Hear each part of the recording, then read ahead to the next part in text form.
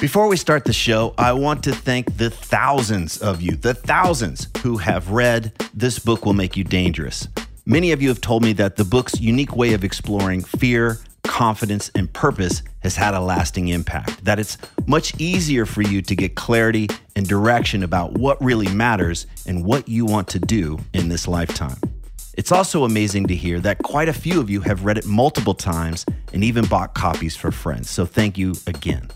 Just in case you weren't aware, I created a free companion video course for the book. And in these videos, I walk you through the big takeaways and practices from each chapter. And I even cover some extra stuff that's not included in the book. Information on how to access the course is in newer versions of the book. And if you own an older version of the book and you don't know how to access the course, just hit me up via the contact form at triplinear.com and we'll get you all set up.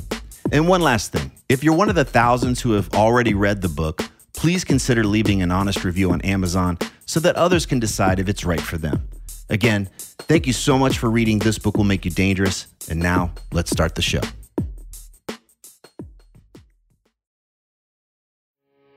You are listening to the new man beyond the macho jerk and the new age wimp. Your host is men's coach Trip Lanier.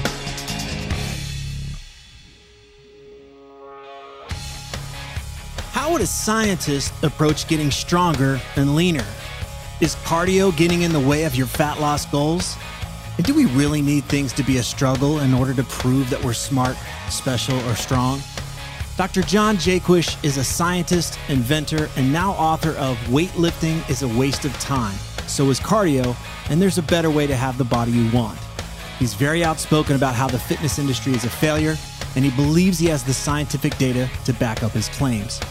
He invented the X3 home fitness product, which can fit in a bag. And he claims that, along with an unconventional diet, by using this thing for only 10 minutes a day, you can have the body of someone who spends hours in the gym every week. Full disclosure, I don't own the X3 product at this time, and I was not compensated in any way for conducting this interview.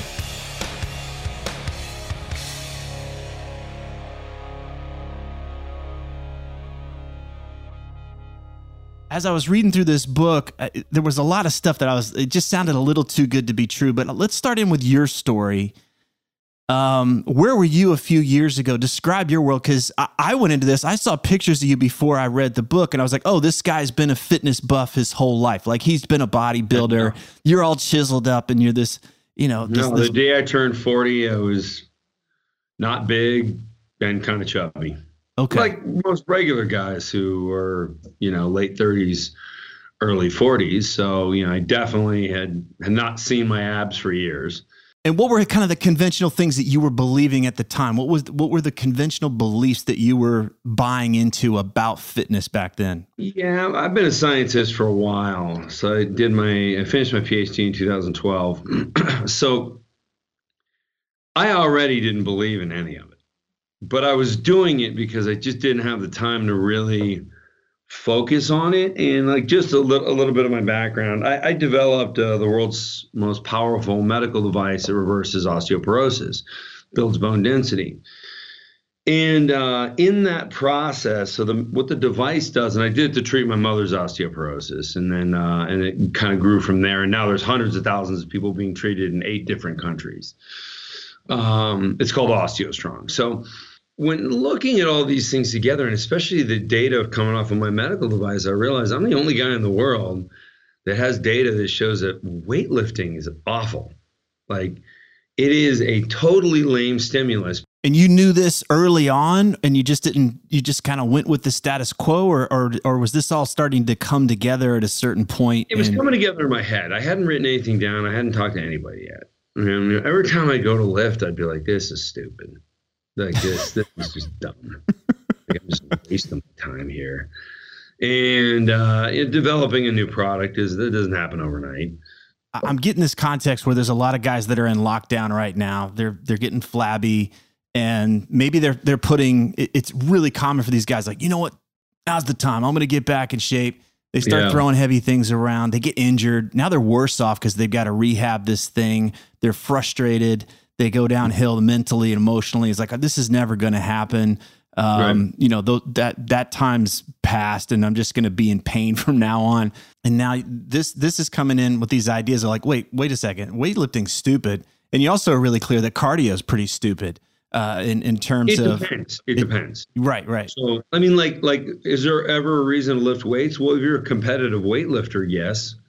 Is there a reason to do sustained cardio? Well, if you're a marathon runner and you really like going distances, yeah, sure. I mean, like, I'm not saying that like an entire sport is wrong, because they exist on their own merit, but for most of us that are just wanting to feel better, feel stronger, if you just want to be in shape.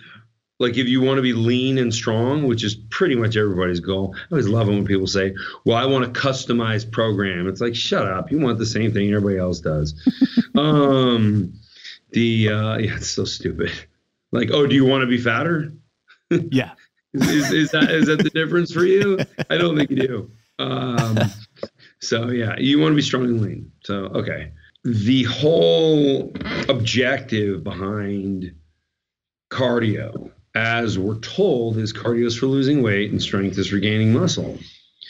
Cardio doesn't help you lose weight. It actually keeps you from losing body fat. Now, your weight may go down, but the weight loss is primarily the loss of muscle, and it protects body fat. So it doesn't put more body fat on you, but it makes sure you don't lose the body fat you have, which is the opposite of what people want. Right. So they're walking and walking, or they're running and running, or they're cycling and cycling in order to lose body fat. But inherently, because of that activity, the body's saying, wait a second, we need to store fuel because you want to move longer distances and for a longer period of time. Right. It's like your central nervous system is an engineering team that you can't talk to. And it's trying to turn you into the vehicle that is optimized for the environment as much as it can.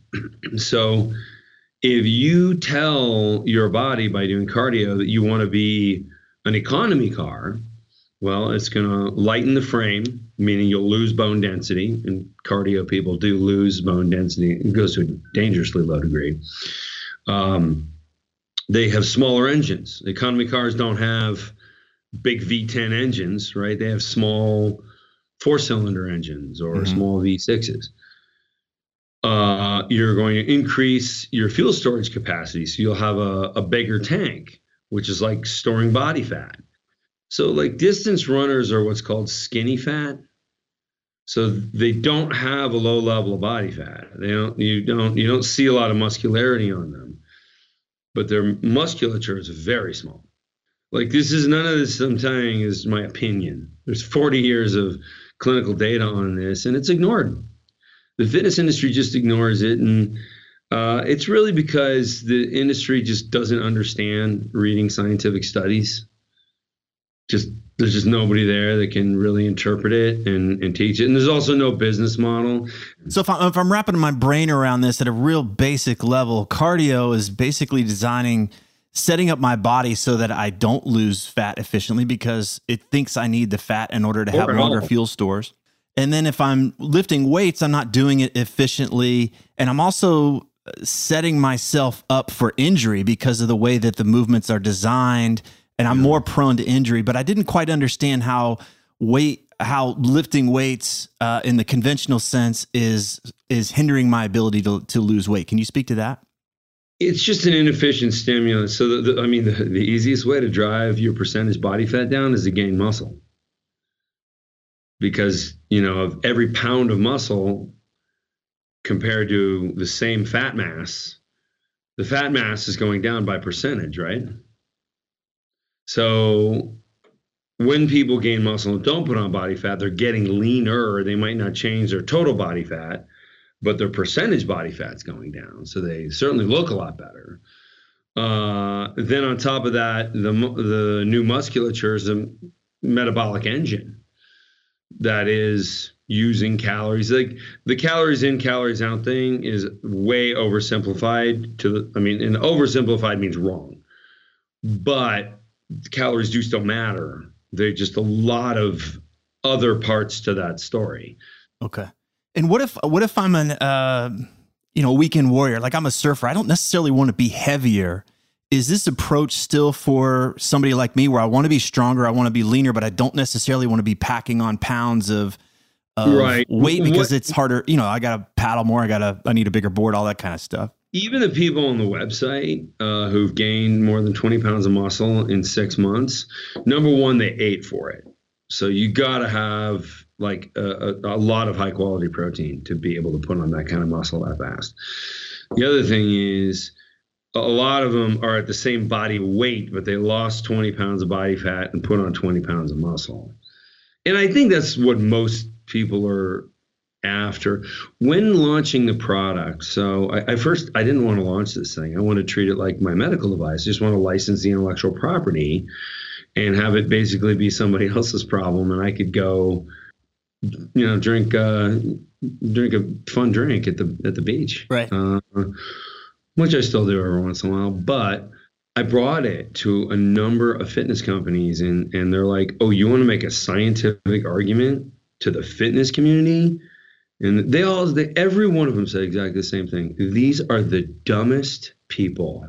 You wouldn't believe how unintelligent the fitness community is.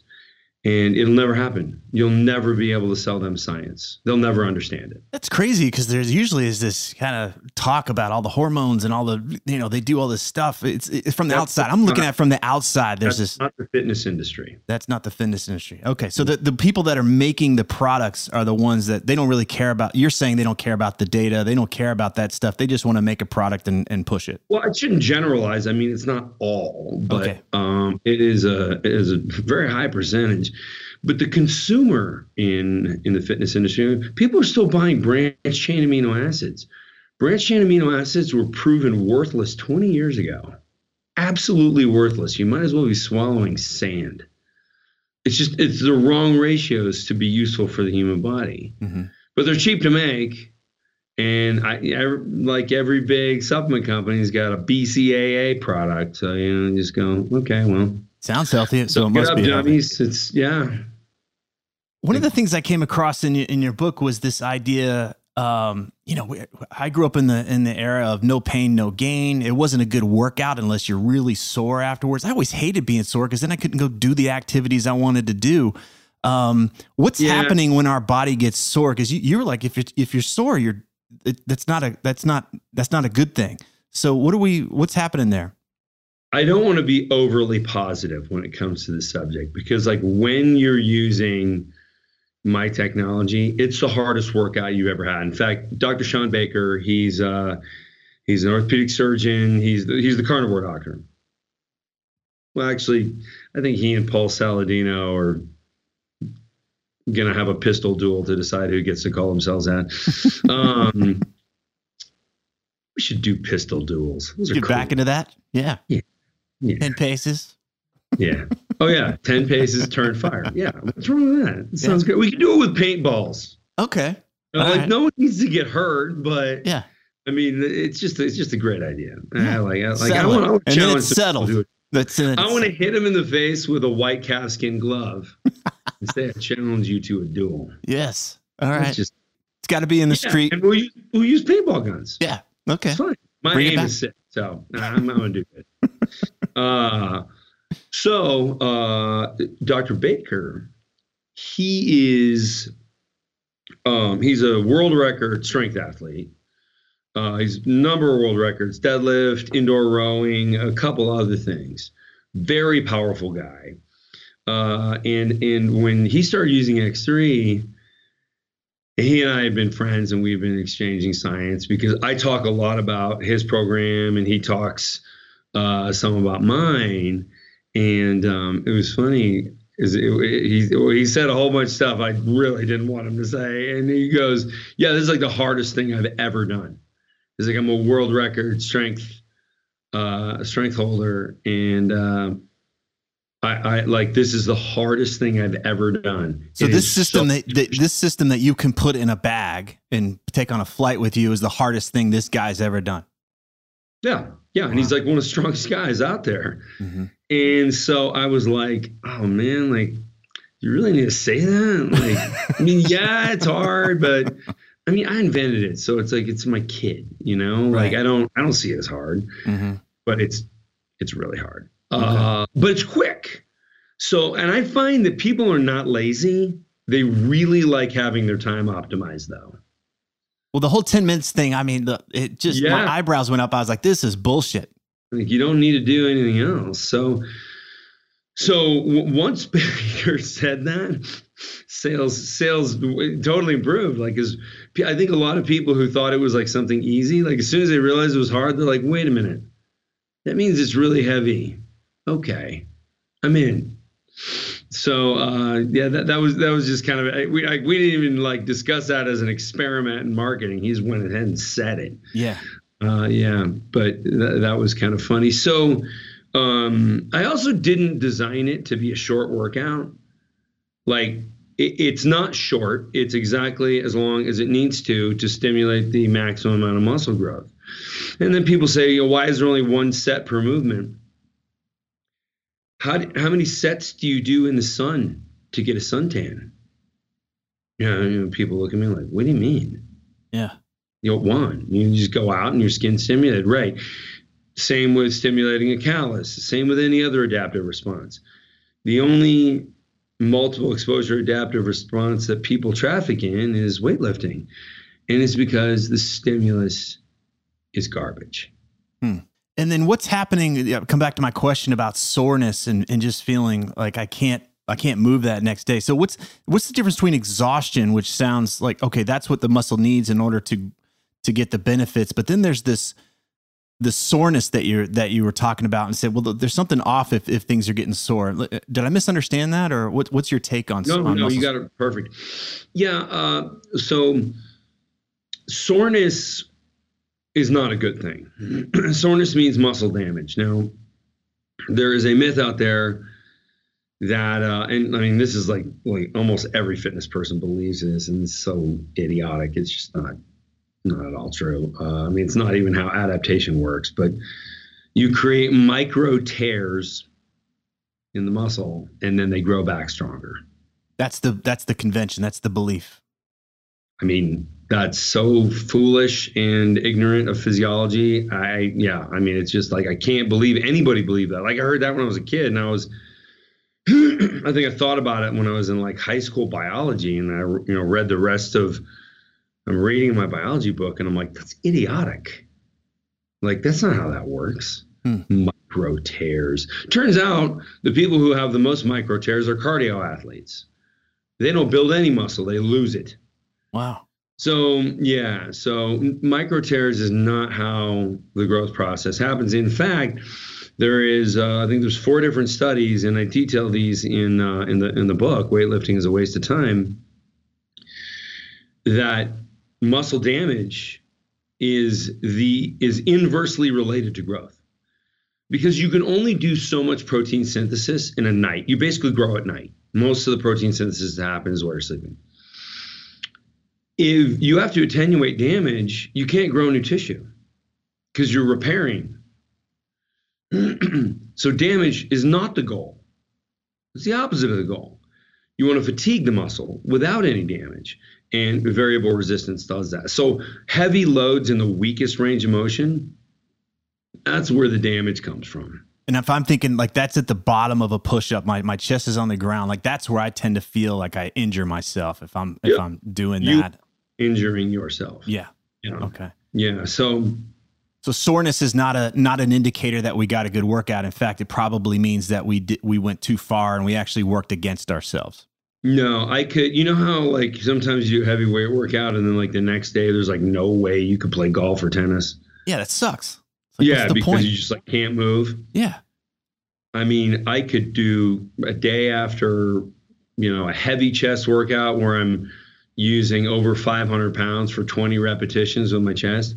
I could do archery, golf, tennis, knife throwing, axe throwing. I do axe throwing sometimes. It's fun. Yeah. Oh yeah. I feel like want to bring that back? You want to go? Yeah. We could duel with axes. It gets a little messier than paintball. A little messier. Yeah, we could get some softer axes that'll just hurt a little bit. Okay. The point is settling an argument. It's not killing it, because remember when the pistols at dawn, you were shooting a little ball of lead, which would usually just bounce off somebody and create a major wound, but wouldn't kill them. Okay. Like those weren't designed to kill anybody. Yeah. It's like, yeah, you could get it. You could hit somebody in the temple and kill them, but that's rare. Okay. I hear you. Did you know Andrew Jackson would actually have pistol duels at the White House? I didn't know he had them at the White House. No. I don't know that's 100% true, but I have read it. Okay. Somebody in Congress is like, well, the hell with you, Mr. President? And he's like, pistols in the morning. Pistols. Here we go. With the white glove first. Yes. It's coming back. I can see the resistance to this because there is this attachment we have to needing things to be hard. Because I encounter this with guys that I coach that they tend to find the hard way to do things because they're still stuck in this thing of needing to prove something. If it was quote easy, then I don't know. There's something that's less than about that approach. So here comes all the science, all the data. Let me jump in right here. They identify with their struggle. Like it's almost like they're trying to use a victimhood mentality in some sort of positive way. As a lot of the guys that want to argue with me, of course they've never read the book. I'm wondering if they can actually read. I mean, they're not the smartest. This is, there's a sideways hat gym guy. So, they'll say, well, what about this or what about that? And, they're just throwing out like gibberish, like stuff that doesn't even make scientific sense. And yeah, so we identify with the difficulty and the struggle. That somehow makes us feel better about ourselves. The reason I brought that up is because those guys, it's like their identity is I lift dangerous weights, so therefore I'm badass. And you're like, yeah, but is the goal to talk about how dangerous your workout is, or is the goal to get results? Like the guys who are Navy SEALs don't say, I know the target is 1 mile behind enemy lines, but I want you to drop me off 100 miles inside enemy lines so I can just, kill a lot more people. Right. They don't do that. They minimize risk also. All smart people minimize risk and maximize effect. It's an unwise approach. And for some reason, the, also with online community, it's like how much you bench is like a thing. That's still a thing? Oh, yeah. And you see people with really sloppy form, twisting their body, moving one shoulder forward. Yeah. Because they've injured the other one doing the same thing. I was going to say they're at surgery in 6 weeks, Yeah. And they're like, check out how much I bench. And you're like, all right, you didn't bench anything because that was so sloppy and you didn't really complete the rep. Right. And number two, all you're doing is hurting yourself. So just stop. Like there's no reward for that. Yeah, I like to challenge that belief because a lot of times we resist easy or easier. There's that part of us that identifies with if it's the struggle, then I'm somehow exceptional. This is where I get to be special because I'm not part of the herd that's taking things easier or just sitting on the couch or whatever. I like the way you're discerning this. It was like, look, if you're clear on your goals, which is to be fit, to be strong, and to be effective at it, as strong and lean as you can be, right? Yeah. Then don't get caught up in this ego trap. If you want to go do the ego thing, you can. But if you want to use the data and the way that you're interpreting it and the way that you're coming at it and say, look, this can be much more effective, then you're offering something different there. You mentioned something in the book about how the fitness industry has a 99% failure rate. Can you explain that? Yeah. And I didn't realize at the time when I wrote it, but that's probably one of the most powerful and understandable, relatable things that I said, because a lot of guys who are gym guys, they reach out to me and they're like, you know what? You're right. Almost nobody that goes to the gym, you never know. Like you'd never see any changes in them for years.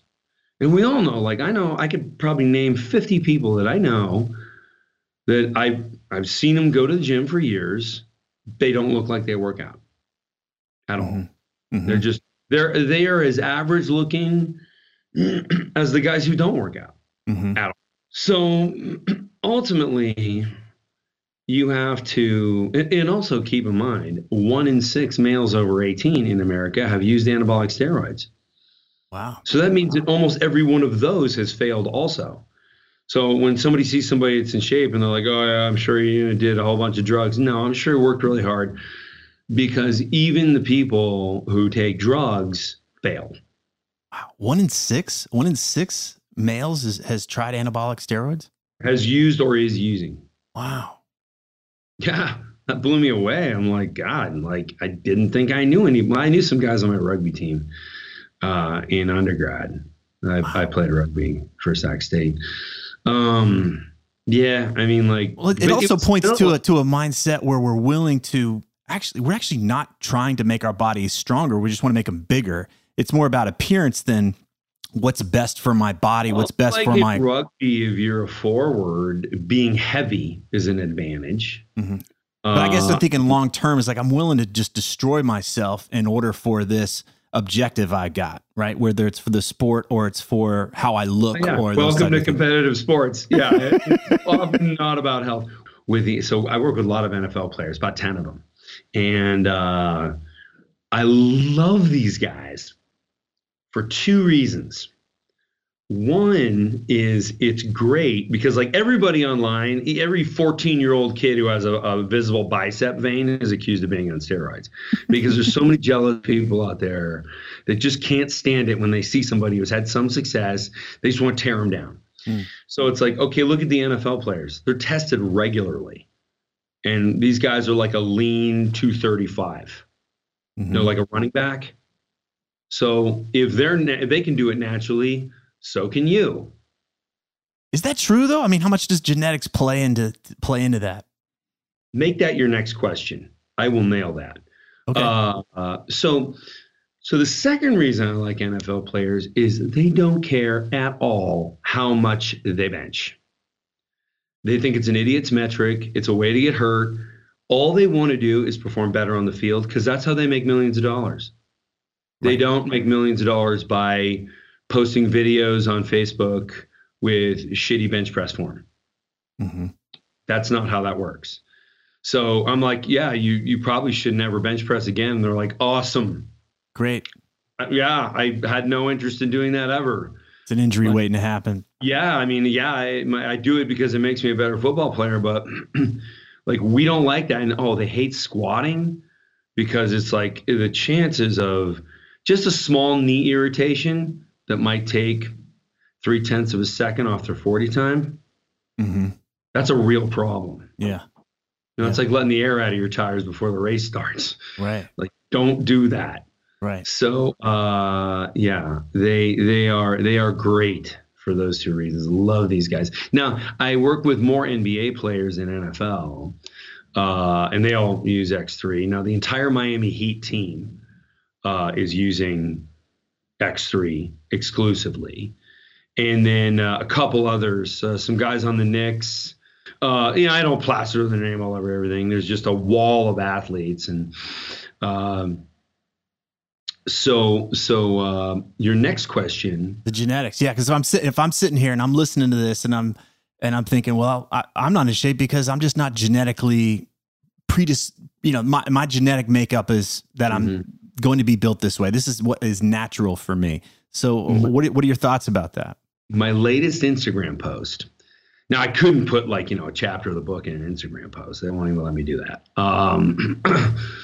But I talk about how Petrella in 2008 in the Journal of Applied Physiology, which is best journal, on sports science. So like a lot of strength studies pick strength athletes. And so if they're able to build strength, then they're probably able to build more strength. So what these guys did is they took a random sample of the US population.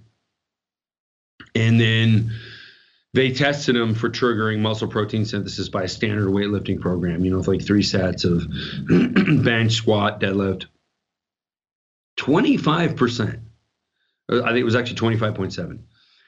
25.7% of the participants in the study were unable, under any circumstances, to trigger any muscle growth at all. Why? Why is that? I'll get to that. And the rest of them, had very nominal results. So these weren't athletes, these were regular people.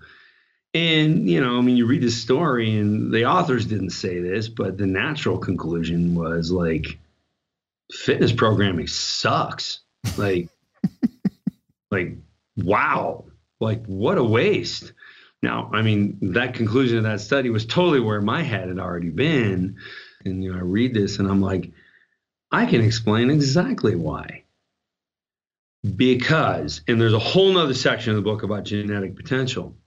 I'll explain what I'm doing for the listeners that aren't watching the video. Right. But if somebody looks at a human's pectoral and then, it's attached to the sternum, which is the middle of your body, middle of your chest. And then the other attachment point is on the humerus bone, the upper arm. Now, usually it's very close to the start of that bone, like sort of right underneath where your bicep kind of starts, near your armpit, but close to the top of the bone. And the objective of the pectoral is to bring the arm across the body or bring the humerus bone towards the midline of the body. So humerus bone towards the midline of the body. We have different tendon layouts. Some people, instead of having it attached close to the top of the humerus, they have attachment points that are very far away from the origin, meaning they have a longer lever arm, right? Like, you find a rock in the backyard and you can't pick it up. Then you get a smaller rock and a crowbar and you can lift that thing up right away. Somebody's like, it's a 500-pound rock. How are you doing that? Well, because I have a 10-foot crowbar and it's a long lever arm. So the people who have a longer lever arm have a stronger, weaker range of motion than most people do. So they're stronger at the point where most of us can't, at the weakest part of the movement. I think what hasn't been said here is that it might be a given. I had to learn this, that when in any given movement, let's say we're looking at a push-up, that we are stronger at different points in that. We're strongest at the most outward point and weakest at the most compressed when our arms are in. And everybody's like that, including these people with the tendon advantage. But when you train with variable resistance, especially high degree of variable resistance, which is the technology I designed, none of that shit matters at all. You bypass everything. So, which is why for the first 40 years of my life, I tried to be, a strength athlete, and I just didn't, nothing worked. I ended up just being kind of chubby because I kept, thinking I was eating for size, and platter of ribeyes with no muscle stimulus. That's not a recipe for looking like a champion. It is if you get the proper muscle stimulus, but so I just I was like the perfect example of somebody with poor genetics for being a strength athlete. And then I built my prototype. And within the first year, I gained 30 pounds of muscle. People would see me like month over month and they'd be like, what are you doing? Had you already changed? Because you've got a pretty radical eating. You go really into the nutrition here, because we're not just saying that moving these bands around is what's going to do it. You really go into the nutrition a lot. So had you already established a pretty rigorous, radical nutrition? Ketogenic for 13 years already. I was ketogenic before anybody was talking about it. But you were still chubby. You were already you're describing yourself as chubby, even though you were in that ketogenic. I was 20% body fat. That's fat. Okay. And then so you didn't change anything, but you didn't change anything nutrition wise or how you were eating, but then you did change how you were moving, the type of workout you were doing. Mm-hmm. And that's what shifted this, and it turned on hormones. It changed everything, not just moving muscles, but so I knew you had to have the proper building blocks. You basically have to have 1 gram of protein per pound of body weight. Is that true for everybody, or is that just true for a part of the bell curve? What is that? Because there's a tendency to want to, hey, I found the thing and this is going to apply flat across everybody. It's true for everybody. Okay, that that kind of gets me to like something that I hear all the time, like the whole everybody's different, find out what's right for you. That's not true. Really? I mean, like, look, I could give you 100,000 different clinical studies on whether it's nutrition or biochemical responses to pharmaceuticals or whatever. And think about it. The test group, everybody turned out the same. The control group, everybody turned out the same in those groups. And it's the comparison of the two groups because there's a different variable between the two groups. Why don't they all bust up into a scatter plot of the 20 different types of people where everybody's different, find out what's right for you? Everybody's different, find out what's right for you was the medical community's way of allowing patients to cop out and not feel bad about their poor health. That's my theory. That's not science. So about getting fit with regards to getting fit. I hear people all the time, well, my doctor says dieting doesn't work for me. And I'm like, your doctor probably didn't want to get sued because your doctor probably told you you're fat. And I try and make light of it because I want these people to stop making the excuses and just go, okay, maybe I'm not different. You quit using that as a cop out. So yeah. Okay. And that's why I like the way I approach nutrition. It's pretty easy to stick to. There's some things that you kind of have to avoid long term. Well, my understanding, it was like you have one meal a day and it's 3 or 4 steaks. That's what I read. Is that still the play? Mm-hmm. Okay. And then I'll do a fast, longer than 24 hours. I'm in the middle of a 72-hour fast right now. So the last time I ate was Sunday night, and it's Tuesday morning right now. So I haven't had, and this one's a dry fast. So I haven't had any food or water since. Okay. Since and in Sunday. your world, like, is that the one size fits all that like you would prescribe that to anybody that you talk to, or how do you deal with the nutrition stuff? The way I'm doing it is, and I'm going to do a lot more writing on nutrition. Mm-hmm. Okay. I want to come back to a point. It was the way of eating combined with the way of moving that triggered this effect in your body to shift, because you'd already had by and large, the nutrition thing worked out. But when you started moving differently, if you have one and not the other, nothing happens. Okay. I want to make that really clear because it's really easy. Most people want to sell a device and be like, yeah, this is the thing that's going to change you. And you got to be really clear that they go hand in hand with what we're eating and how we're eating and when. Yeah, body the building blocks. If you hire a bunch of construction workers and don't give them any wood, you're not getting a house. Mm-hmm. Tell us a little bit about the work you're doing with. Is Tony Robbins involved with OsteoStrong? Is that? Yeah. Give me a little bit of background. What is OsteoStrong, and then what's your involvement with Tony on that project? So OsteoStrong is a series of franchise clinics. There's 140, I believe, and then it's in 8 different countries. So it's very successful. Help a lot of people. Tony's been promoting it, and he's been a user of it since it was a prototype. And what is it compared to X3? So I understand the difference. It's a series of medical devices that hit every point in the body and stimulate bone growth, but the equipment is $120,000. X3 is $550, so it's very different. Yes. It's OsteoStrong devices are the size of a couple of cars. Wow. And there's a lot of computers and robotics. There's a robotic arm on every one that ensures the correct and repetitive positioning. Okay. Yeah. Got it. And what do we need to know if we've crossed this threshold and it's like, hey, I'm starting to think about more my body in a longer term. As men, what do we need to be thinking about in terms of bone density? How does your program address the bone density issues we might be facing as we get older? It grows bone like we grow bone when we're kids. So it's an emulation of high impact. Without the risk of energy or without the risk of impact, right? So it works for people of any age. Now they need to not be damaging themselves nutritionally. Like there's 20 different studies that show that vegan nutrition damages bone and you get osteoporosis much faster. Well, I recommend carnivore nutrition. I'm told that my recommendations are extreme. I disagree with that. I think they're well thought out and easily backed up by science. But okay, you can call it whatever you want. Right. But eat animal protein. You'll live longer. And you won't fracture a bone. You won't live in misery.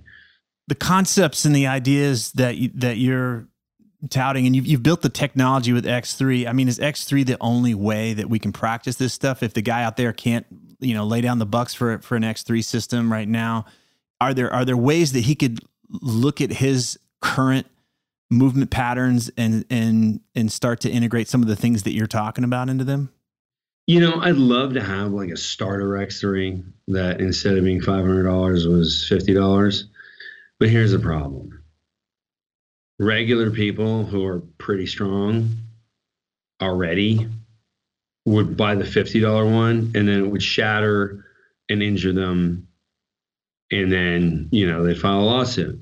Everyone would want to buy the cheap one and act like it's the expensive one. Okay. Thought about it from a liability perspective. It can't be done. I got it. All right. Here's the question I've been wanting to ask. Your dad was part of the Lunar Rover project, which is awesome. But I got more intrigued by what was written about the system that is this true? He developed a system to protect the home garden from intruders. Okay. I got to hear about this. Well, so my dad, when you're a California resident, you just kind of surrounded by animals and you love them. So you want a garden and you don't want to put a big ugly fence around it, but you don't want deer taking one bite out of every tomato, right? And just ruining the whole thing. Mm-hmm. So what he did was he had motion detector sprinklers. But he took the motion detector and hooked it up to different pipes and different sprinklers that would handle like 300 pounds per square inch. And when the deer would, they'd see the tomatoes and they'd see the cucumbers and all the vegetables in there, and they'd kind of slowly walk.